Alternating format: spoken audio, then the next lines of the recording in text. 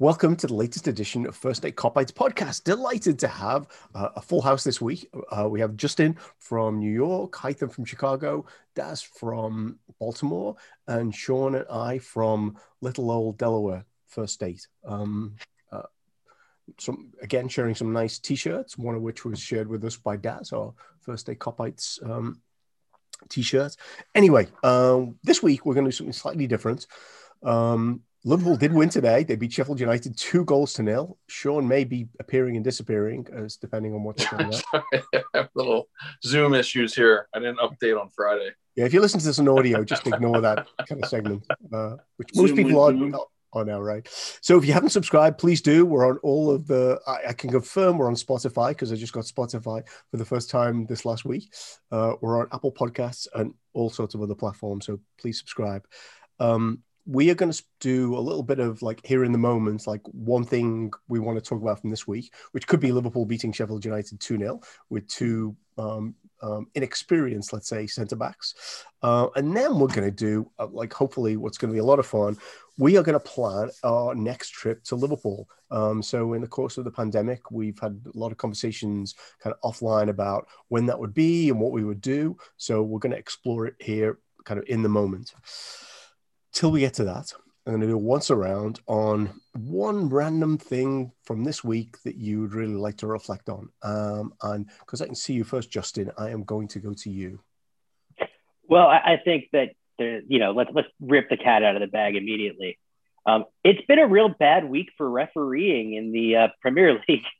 In particular, Lee Mason has had a real stinker with his ruling that Lewis Dunk can take a free kick and then, blowing a whistle again, basically blowing it dead, having a goal scored. And, in the ether, it cost Brighton a point, although missing two penalties is not really going to soften anybody's feelings on that. But it's just kind of a shambles. And it's real bad that it also comes at the point in time where they're having the attempt to try to clap for all the referees off of another mistake that Lee Mason made and with threats lodged at him. And I kind of feel for him a little bit because I don't think anybody deserves that. Yeah. But they just, and then you also have the incident in the United Chelsea game. And you have Solskjaer's comments after that match as well. They've really dug themselves into a deep hole where they're trying to avoid any form of accountability. So as people who regularly listen to this will know, I don't watch United matches. So what happened in the United match? So Callum Hudson-Odoi has his hand way up. It's not necessarily over his shoulder, but he handles the ball in his own area. And, it goes to a VAR review. It's ruled not a handball. I think they're stretching the rule because his hand is very much not in a natural position. Granted, he's trying to jockey for position and trying to get his shoulder there. But still, nonetheless, he's handling the ball in the box, and it creates a situation where, Hudson-Odoi is able to get position, win the ball, and I'm not going to cry any tears for United, but it's just there's such a lack of consistency with how they're applying every rule at this point that it just feels like they're making it up as they go. I did see the moment where Harry Maguire mugged somebody in the game last week, and it's like, that's surely an offence on the street, never mind in the football field. But so, yes, it's a mess. I don't have a lot of energy for it.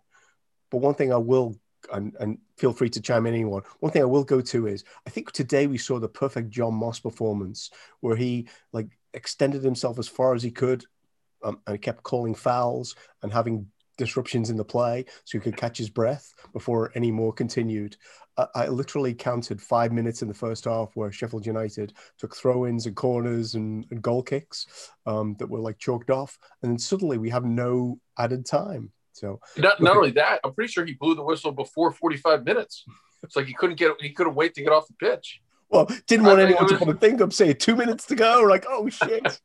Well, there's that whole deflated ball thing where he was sprinting back and forth for that. And then if you I mentioned in our chat, right after that, he called a foul on Trent all the way over on the sideline that I thought was iffy. And he had to have been 40 yards from the play. Yeah. He was nowhere near. He was worn out from all the running for the deflated ball. It's just, it's just a joke. at this point. But John Moss doesn't do sidelines. I think that's Moss by name, Moss by nature. Actually, Moss might actually grow quicker than John Moss moves.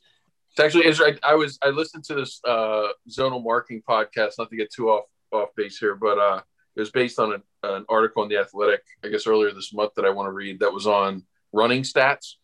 And I guess they've classified 6 different areas of running, from like walking to jogging to fast running to sprinting. And I was thinking to myself, like, how how many of the top 3 did John Moss do in this match? It was mostly walking and slow jogging, from what I could tell. But exhausted. Let's blow the whistle for something. Yeah. Imagine foul by Trent. It's funny you mentioned like the ball being deflated, because as soon as that happened, I was like, this feels like this is a ploy. It feels like they're actually trying to wear out the referee.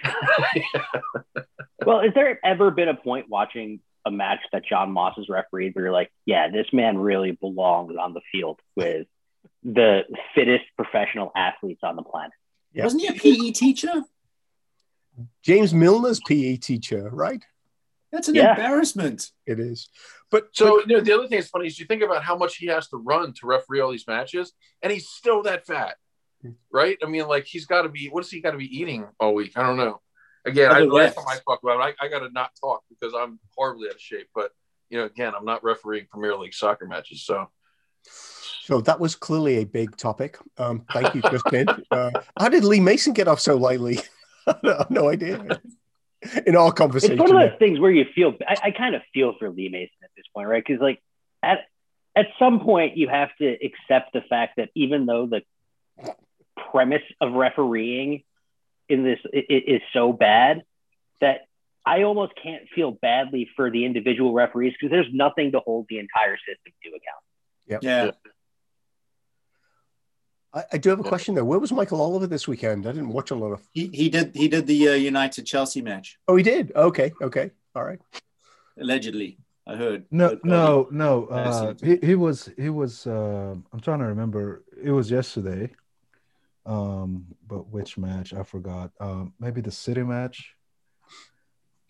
The United Chelsea match. It wasn't Oliver. I don't know. We shouldn't know who any of Stuart these Atwell. people Sorry, are. you're correct. It's Stuart Atwell. Okay, yeah. I'm learning them so much more than I ever have, this year, just because the standard is plummeting. But wasn't Lee Mason the referee for the Leicester City game? And Madison came out and said like he didn't have a clue for. Yeah. He was clueless about the foul outside the box. I can't remember if that was Lee Mason or Anthony Taylor. Anthony Taylor sounds. What's the boldness? The boldness always throws me off, because you just have like the balds and then the hairs, and the balds are like really hard to tell apart. And they're from Manchester. Like ubiquitous baldies. That's a good topic to start. How about I move us along slightly so we can get to our trip to Liverpool, because I feel like that's going to be a safe, nice place to be. Hytham, you have one thing from the week. I actually have 2 things. I'm not gonna speak about them a lot. Number 1, Mane's form is it's not his form actually. His form is okay because he's running. Well, it's the form, I guess. Maybe his stamina is okay, but his form is iffy. But the one thing that I noticed is his touch is just, I don't know what happened to it.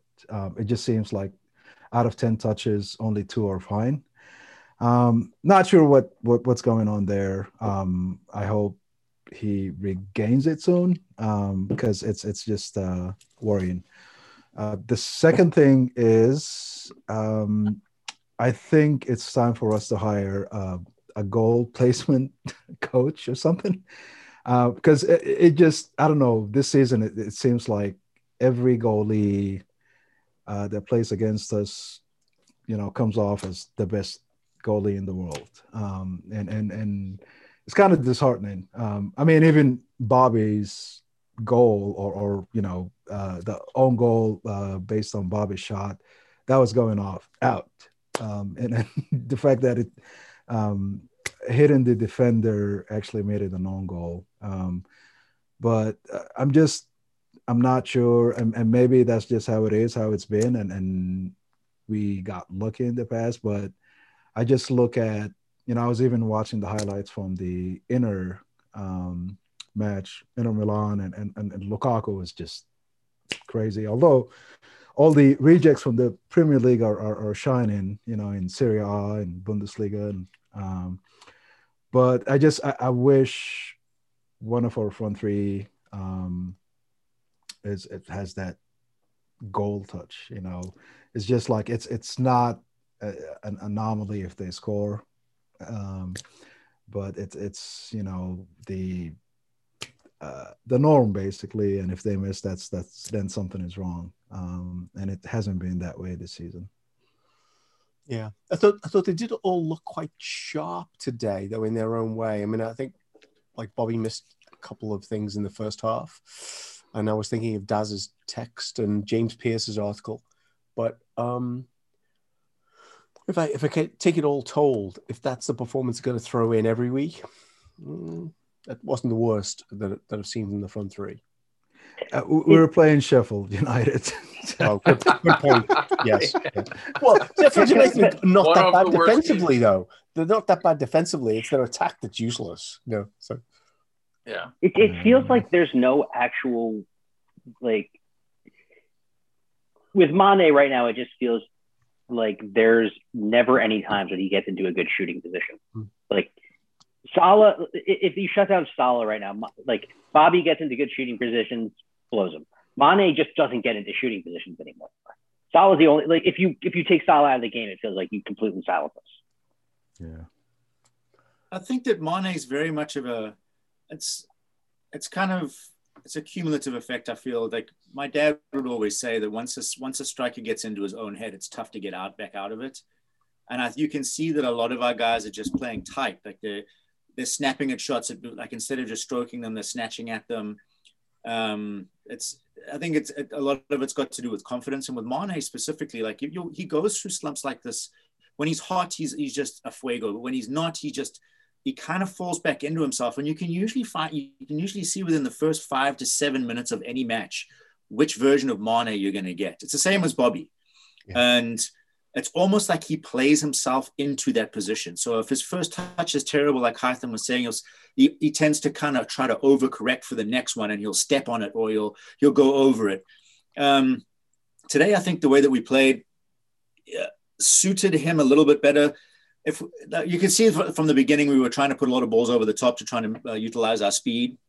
Because let's face it, I think Phil Jagielka could probably get measured on a calendar over 100 yards at this point. Uh-huh. He's the oldest guy in the EPL right now. But anyway, back to Mane. It just feels like if he, like, to Hytham's point, if he manages to get his head back on straight, I think that he will. He'll probably come right. And Justin, you're right. I just think it's part of it is because he's just not on song right now, that he's kind of, for the lack of a better expression, short dicking it. Like he's not making that extra, like that little darting run that he could, or when he gets there, he's not committing to it as much as he used to. And it was against Burnley, I believe, where the ball was cut back and he was about 8-9 yards out, and he almost kicked it out of the stadium. He doesn't look like he's fully committed to stuff. And I think that's with Mane. If he's not, you'll see it. You don't, well, no, I guess with anyone, you don't need to get 100%. You can see it, but with him, he's very much like a touch kind of guy. And if you can get his confidence up in the first 5 to 7 minutes, he'll be lights out for the rest of the game. Yeah. Yeah. One apology I need to make, though, is on a previous episode, I may have said that Ramsdale was the reason that Sheffield United were going to get relegated, and he was like a real downgrade from Henderson last season. What apparently turns out today was his best performance of the year, which I take all responsibility for. So. Oh, I mean, I my entire life, that every goalkeeper that steps between the pipes turns into to Pete De Gea. It's look at what's his face, Jordan Pickford last week. He's absolute hot shit. Yeah. And yes, and he was hot shit last week. He was the hottest of the shit last week. Yep. Yeah. Though, I think Hytham has a point, though, about shot placement. Because if you look at some of the chances we get, it's not just also the placement, it's where they're taken from. Like, I thought Trent walloped his shot into a place that he probably would score if he's able to get just 2 or 3 more yards in field. Instead, he's shooting at an angle that's extremely favorable to Ramsdale to just be able to just tip it wide. Same thing with Salah. When we get him, in on his right foot when he's coming in, there's not a ton of the goal for him to shoot at. Like we're just not getting our final movement to the guys who ostensibly should be finishing, in particular in places where they have a good look at goal. Thankfully, that changed for Curtis Jones because he actually got a cutback to a spot where he had a lot of net to aim at, and he basically was able to just pass it right into the bottom corner, which is something that we just haven't had in our attacks for quite some time. Mm-hmm. Yep. You look at something like the attempt that Bobby had where he took the touch and he tried to pull it back for someone to knock it in. Like if Bobby's feeling comfortable and confident, he wallops that with his left foot first time, and there's no chance of Ramsdale getting to that ball at all. So again, and I think a lot of them they kind of second guess themselves. They're taking the extra touch. They're worried about what they're like, how they're just playing tight. It's if they're playing confident and loose, they'll put the laces through that ball and they'll put it in the bottom corner. Whereas now it just feels like they're hesitating a little bit because they're second guessing themselves, which they weren't doing this time last year. Yeah. So Hytham, your short topic has turned into something a bit longer. Yeah. Sorry. No, that's okay. That's okay. I do have one last thing I quickly want to add, though. Don't look at the behind the net view of that Bobby chance where he passed it. Don't do it. It's just going to drive you crazy. I did. And okay. I did too. Yeah, my daughter is learning. She has a whole new vocabulary, most of which ends in twat. Okay, so we're putting explicit content on this week. That's good to know. Is that a bad word? Not in my house. Apologies, everyone. There's a checkbox on Anchor. It's good. So, Daz, one short thing from this week, and then we'll hopefully get to our trip to Liverpool that we're planning. I just want to send condolences to Alisson Becker and his family. That's got to be a horrible time for him, considering how close he was to his father and how untimely he seemed to be ripped from this earth. So it's just my heart breaks for him. You can only imagine what he's going through. Yeah. Hard to know what anyone else's experience is, but I'm sure we've all lost someone really close to us, and wow, that doesn't seem kind of right that he's not, because I don't think he's allowed to travel to Brazil. I think is that what I'm understanding? I think he could go, but if he comes back, he has to quarantine for 10 days, I think. Wow. Okay. Yeah. And the club said you need to do what you need to do, and so they've given him, from what I've read, is like they said it's up to you if you want to go. We support you 100%. Love that. Sean, final word. Are you going to talk about James Balagizi? Is that what we called him? Or do you have another topic? Whatever. I just wanted to mention that I thought that the performance today was very, very good.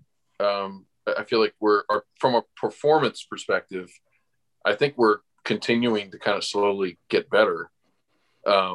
It's not showing up in the results, I think largely because we're not finishing and we're not getting the final ball right. But, again, it was Sheffield United, but that was the highest XG we've had in a game since November. Sorry, Hytham said he was going to leave the call if you mentioned XG. It just means the quality of the chances that we got were the best since November. So, we're just not finishing still, but, I just thought it was a good performance all around. And, second Daz's comment on Ali, obviously it's hard to know what to say, on top of everything else this season, to have something like that happen. And it's interesting to see, the team's reaction this week, kind of coming out and playing that way. In terms of I can't pronounce our youngsters' names, but just Harvey Elliott. Well, there's Harvey Elliott. Yeah, I can pronounce that. Joking. I think, but so it's just there's been a lot of lot of good discussion. A lot of people talking about what great talent we have on our under 18s recently, and for another day we could think about discussing it. It does seem to be, I don't know if it's more of a focus, but it seems to be more of a focus recently that the club is trying to get those top talents that are very, very young, kind of in the whatever 14 to 17 age range almost.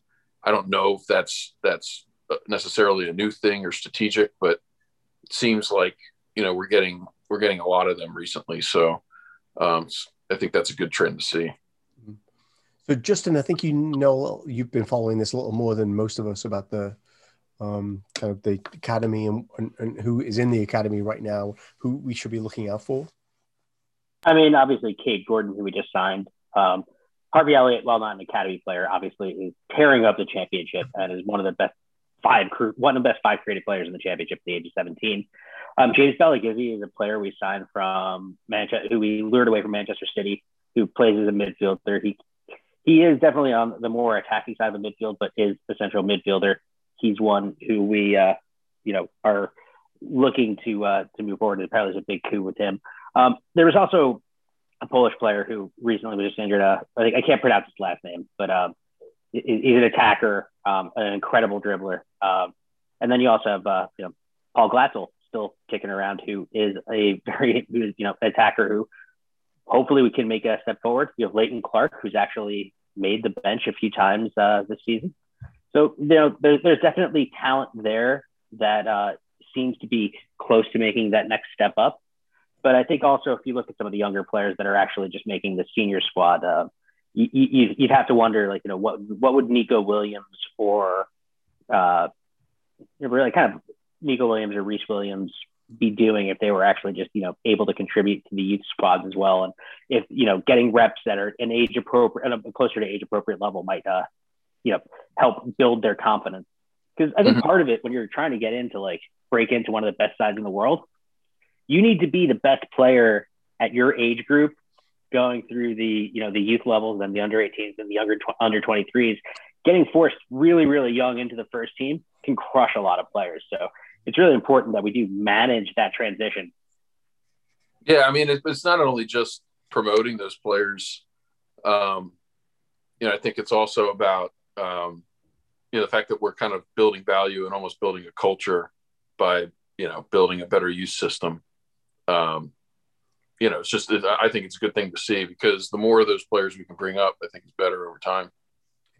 So I'm going to pivot quite dramatically, but I think there might be a link, because all these players are playing at Kirkby now. Don't know if any of you guys know where Kirkby is. But I can help educate you on that point. It's not one of my favorite Nintendo games. Does that count? What's that? One of my favorite Nintendo games. Does that count? So that's completely lost on me. I should check that with my son.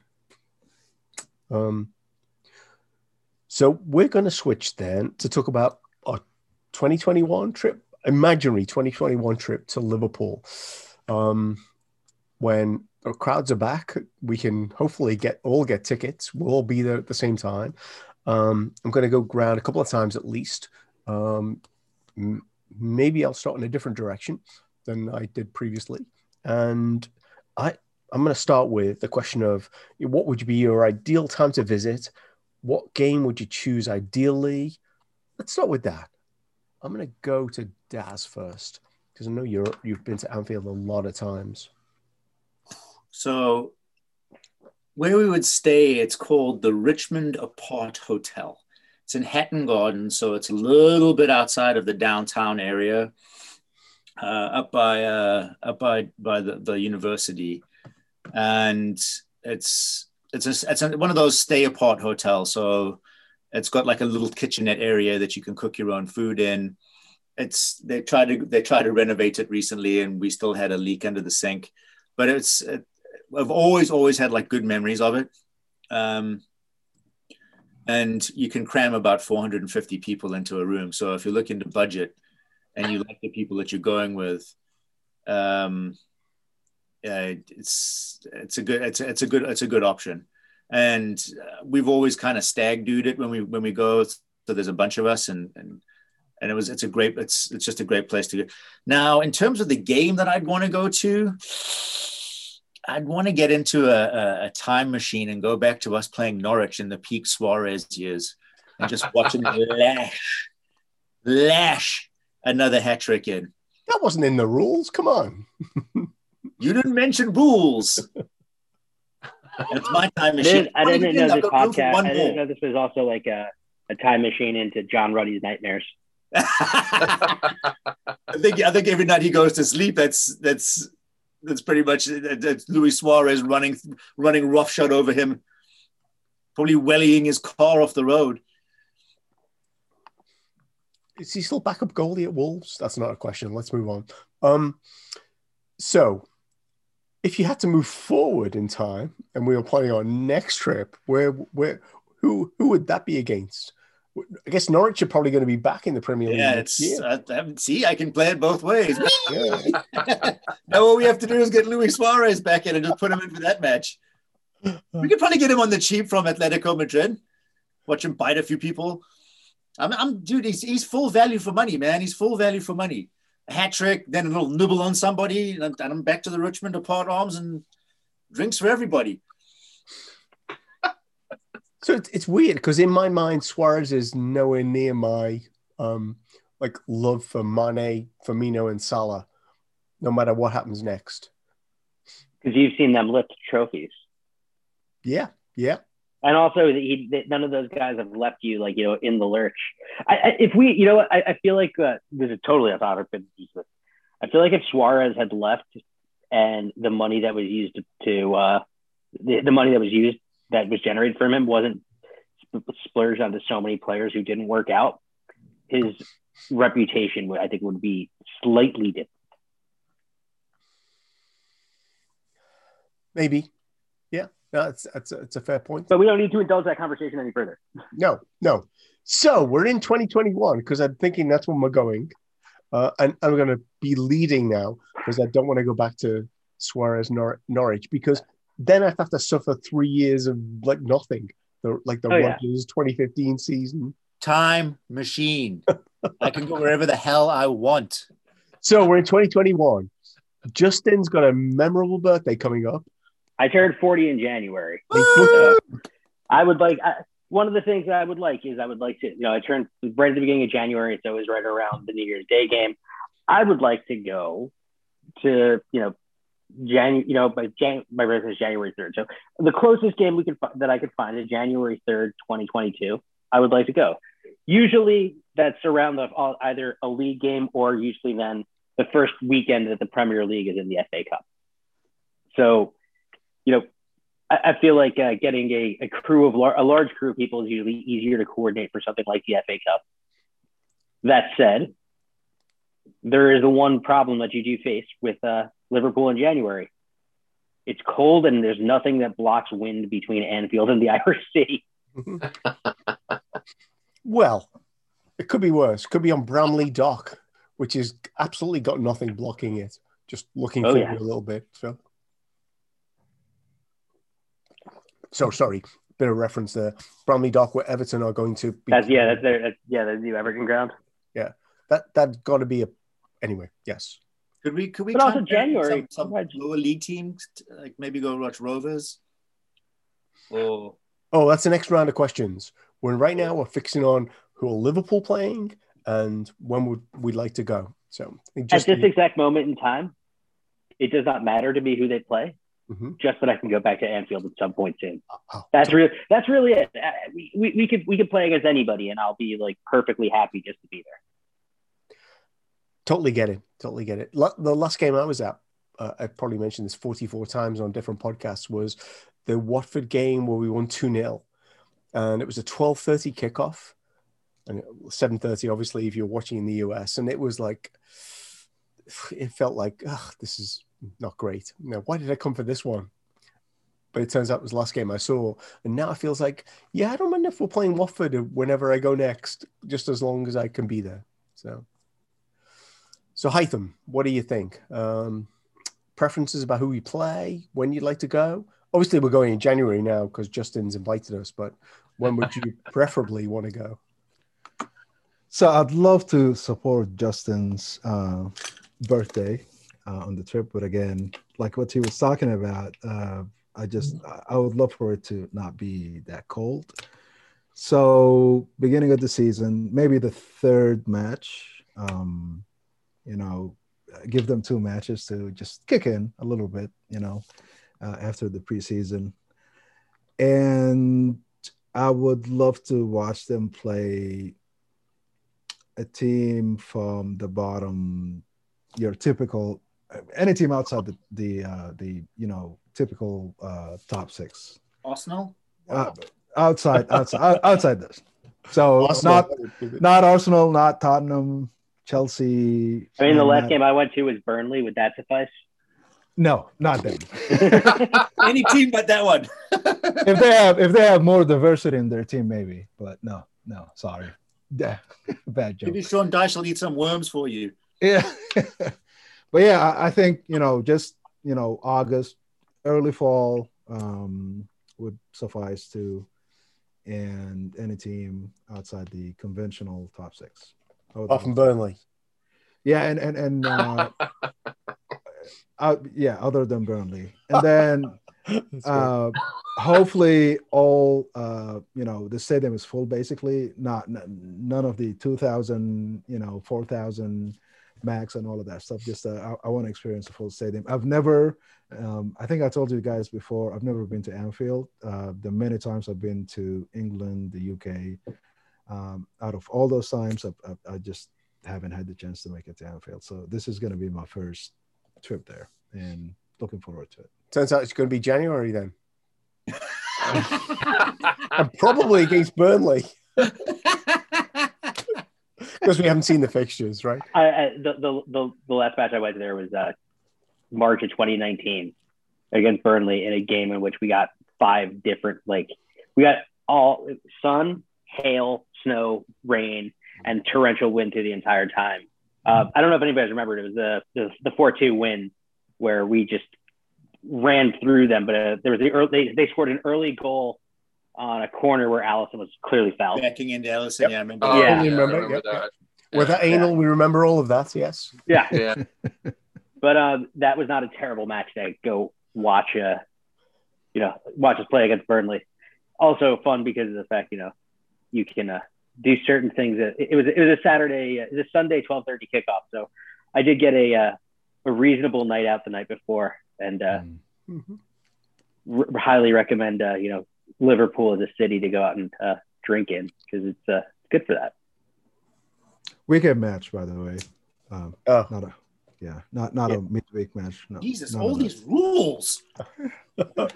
My first time. Preferences.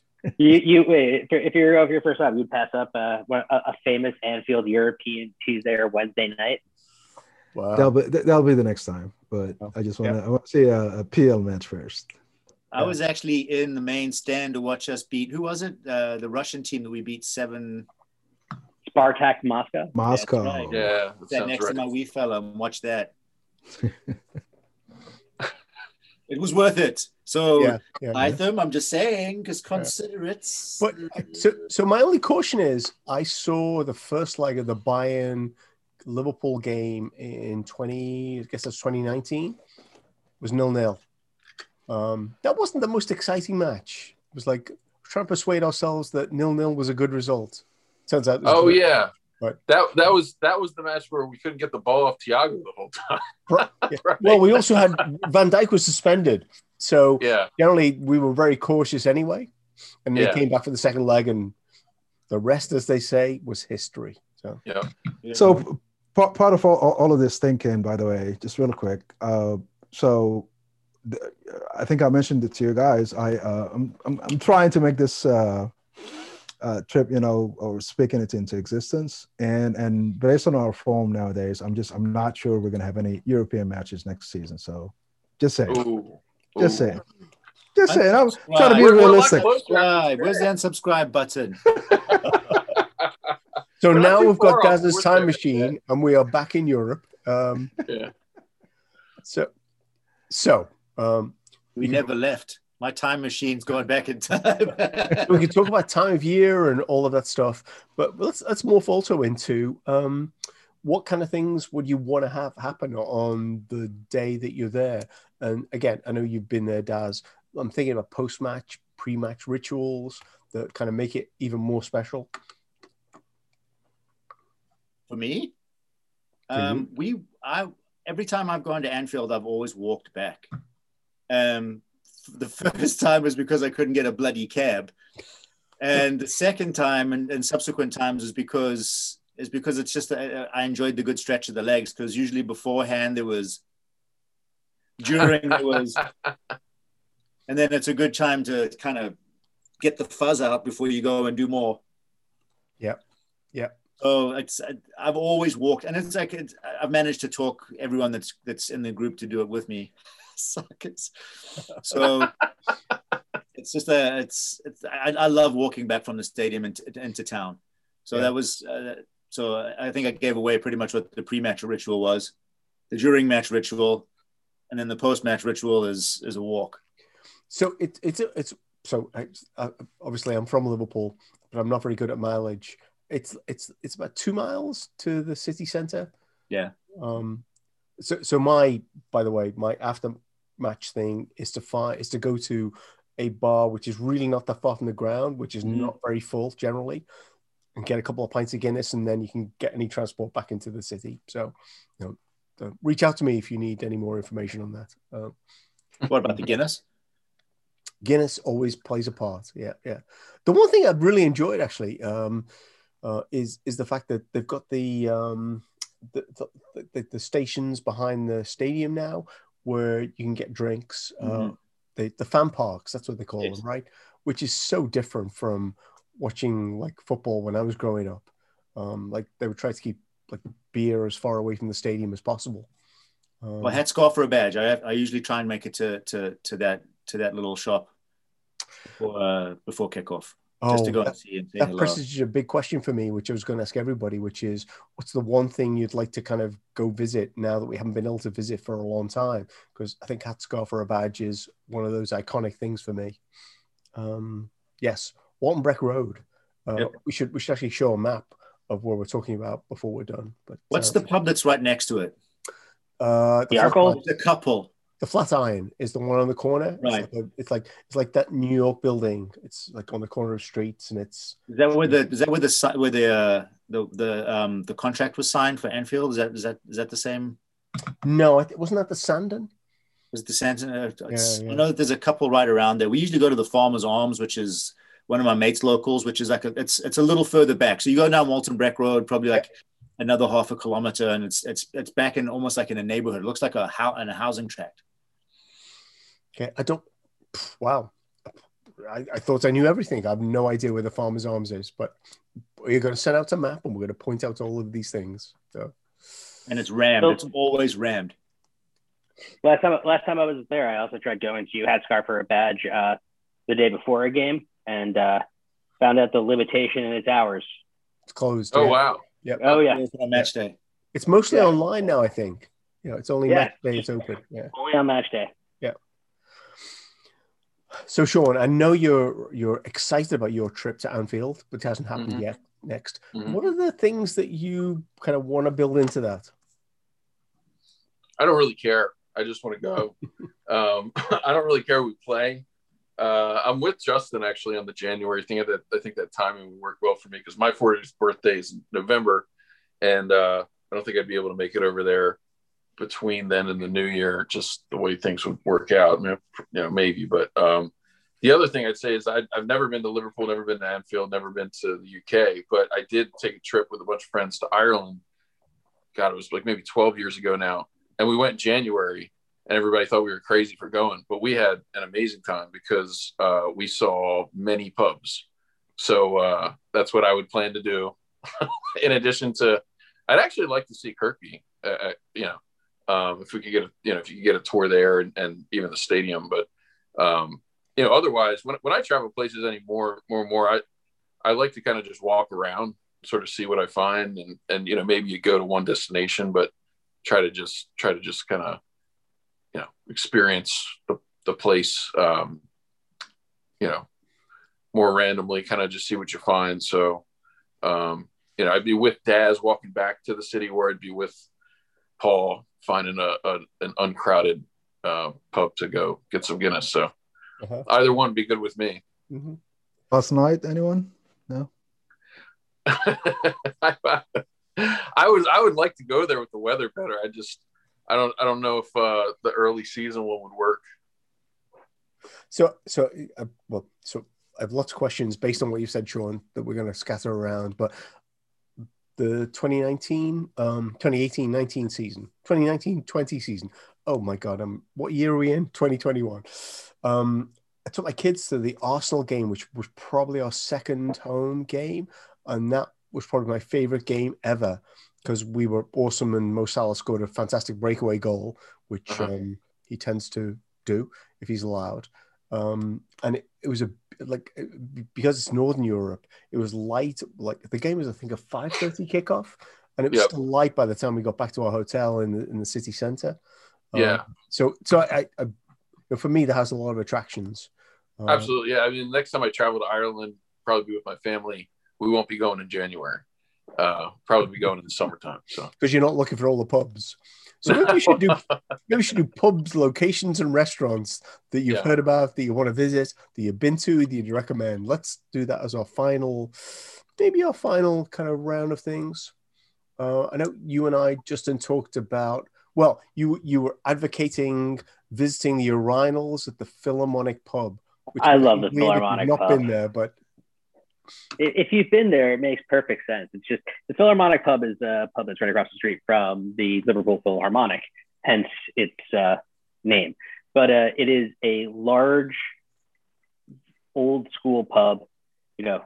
Cask ales that are cask ales pumped out, which to me is always a thing that I enjoy. Is actually like a warm English bitter. I don't know why, but I think it's actually just one of the finer beers that I can have. But the Philharmonic is just a fantastic place to drink. The urinal, I mean, I'm not going to describe a urinal on a podcast, but it's just, I just think that... Grand, it's very grandiose. They are fantastic. Yeah, you might actually gloss up the whole pod if you... But I will say that, you do owe it to yourself to drink enough there to use the restrooms, because they are... they're real, like, 19th century splendor is the way I put it. And there's also just the huge back room where you can find just a really, really good table to sit at. And it's just the type of place that feels like you can spend a lot of time. Plus also, it fulfills my one thing that I enjoy with going out for any drinking establishment in Liverpool, which is that it's not in Liverpool 1. Oh, that's an interesting bias. Should just say, if you've seen the James Corden show with Paul McCartney, where he does that drive around thing, the show that they end up doing is at that bar that you described, or the space you described at the end of the bar, which has a lot of space, a lot of area to maneuver around in. So, how did I manage to do James Corden, Paul McCartney in one sentence? So, Hytham, I know you've not been yet, but what is it that you would have called out as like, that's a place I have to go to? Obviously, Liverpool 1 could be on the list just to antagonize Justin, but I'm not sure what it's called, but the venue where they typically have Boss Night. Oh yeah. That'd be cool. I'd like to go there. Do you know what it's called, Paul? I think they do it in a couple of places, but so I think it's in what they call the this is bad. I've not done my research. The Baltic area. There's like a pub down. There's a Baltic something pub down in that area, and around there there's a lot of stuff that's grown up. That when I lived in Liverpool, that was not an area you generally hung out in for any reason, but now it's become very hipster. Yeah, it's actually it's a really nice. They've got some good restaurants out there. Last time I was out there with my brothers and my son, we stopped down that area. Yeah, that sounds cool. Can we do we know when the Boss Nights are going to be ahead of time? I think it's typically is it after the night before or after the match? I can't remember, but it seems like it's Sean, someone should have done some research on this show to figure that out. Well, we could probably just talk to the Rat Boys. They'll probably have something for us. Yeah, I'm sure they will. By the way, the pub is the Baltic Fleet. That's like the cornerstone of that neighborhood, which is another great pub that everyone should visit. But Tia is good to go to as well. The Tia Hotel. Uh-huh. That's a nice little vibe. It's not too far from the stadium. Last time I was there, it was with my brothers. After the match, we actually sat with Bruce Robillard and had a couple of pints. Oh wow! And Teggy's got the old like a European Cup replica. So we got photos with us and Bruce and at the Tia. So it's an actual hotel. It's a small one. It's got a nice little bar in the downstairs area and like almost like a beer garden area, like right outside the kind of the enclosed bar area. Yep. And they have like a little soccer field down at the bottom. So if you bring your kids, they can welly it around for a little bit. And they just kind of get on with it. It's kind of dangerous because you can fall down the side. There's some steps down the side. Mm-hmm. So kind of chameleon, like one eye on your beer and one eye on your kid as they try to end themselves. So a couple of things. January is probably not the best time to do all that stuff in hotels here, just because of the rain and the weather and the wind. We did it in November. Okay. The other thing is it backs into Stanley Park, which Stanley Park is famous for, like separating Anfield from Goodison Park, home of those other people. So. Oh, that was one thing that I didn't want to see happen was Jordan Pickford get swallowed up by into the sea right at Stanley Park if they actually build that stadium. It's actually going to be really interesting if they build that. It's going to be interesting if they build that stadium because it'll also be the first, like, for the first time since the 1890s that Everton and Liverpool haven't been like half a mile apart. Mm-hmm. Because you'd be, if everybody hasn't been, if you drive out or walk out of Anfield, you come across Goodison incredibly quickly. You can see Goodison from the main stand. You kind of get a sense of just exactly how small the area around the stadium is and how close Everton and Liverpool really are. And it actually feeds into understanding the rivalry a bit better. And just to be clear, Justin, you look down upon Goodison from Anfield. Yes, you look down upon Goodison from Anfield. Just to be clear. You can see Goodison is very, very far down from the main stand, which is gargantuan. Yes. Okay. Neptune is a Reds fan, and as soon as they build that stadium, either Kraken takes it out or a giant wave or both. So I have a ton of conspiracy theories which are not QAnon based, just to be clear. But one of them is like I've said this on other podcasts, but I don't understand why they would build a stadium on the docks, because I worked down there for many years, maybe 5. And on a windy day, you can't even stand up. The wind is so strong off the Irish Sea. So I'm really struggling to understand how that's going to work for them in the long term. Anyway, maybe they won't play in January, February, or March, and they'll be fine. They even really play. It's going to screw up the long ball, though. It really is. It's like, yeah, Everton's going to have to, maybe try to develop a pass and move playing style, bring it back to how they were prior to the Premier League becoming a sporting institution. You're talking about the School of Science, right? Or if you even get that? I mean, I don't. I'm thinking though more about Everton actually having to try to attack. So back in the 60s, they used to describe Everton as the School of Science, which became a joke in the 70s, 80s, and 90s. They generally weren't playing anything. Anyway, one last round. I don't know about anybody else, but I've enjoyed this a lot. You're thinking about your trip to Liverpool. We're going to meet up. One thing that you're really looking forward to that would kind of top it all off. I'm going to start with Justin, just because I can see him first. I mentioned it earlier. I just want like a nice cask ale. I really love British cask ales. It's just something I want pretty badly because it's not a thing I've gotten in the last year of my life. So we should talk White Star and other pubs. Right. Well, yeah, I also really like the last time I was there, I went to Thomas Rigby's and the Roscoe Head, which I both enjoyed. Found them to be both extraordinarily pleasant places to have a beer. Oh my goodness, I have a big list for you. Let's do that another time. Yeah. Hytham, one thing. This might be a little bit sentimental, but singing "You'll Never Walk Alone" with the crowd, and just I have a feeling that I'm gonna have goosebumps. So that's one thing that I'm looking forward to. Okay. Yeah. Daz. The Cavern Club, going down the 450 flights of stairs to one level above hell and sit next to walls as they sweat. The last time I was there, I had a fantastic time. There may or may not have been a few beverages involved, but I seem to remember there was a Chinese Olympic athlete and they let her up on stage to come and sing with the band. Yeah. Again, I was drinking back then, so it might have been some sort of fever dream, or I might have licked some of the sweat from the wall. I don't know. Yeah. But I seem to remember there was a Chinese gymnast in there, or some gold medal winning Chinese athlete that was singing with the band. And I had an amazing time. That feels super left field. Sean, last word. Yeah, again, I don't really care if we're all together and we're someplace, drinking and going to the match together. It doesn't really matter to me. I'll follow along with, wherever we end up going.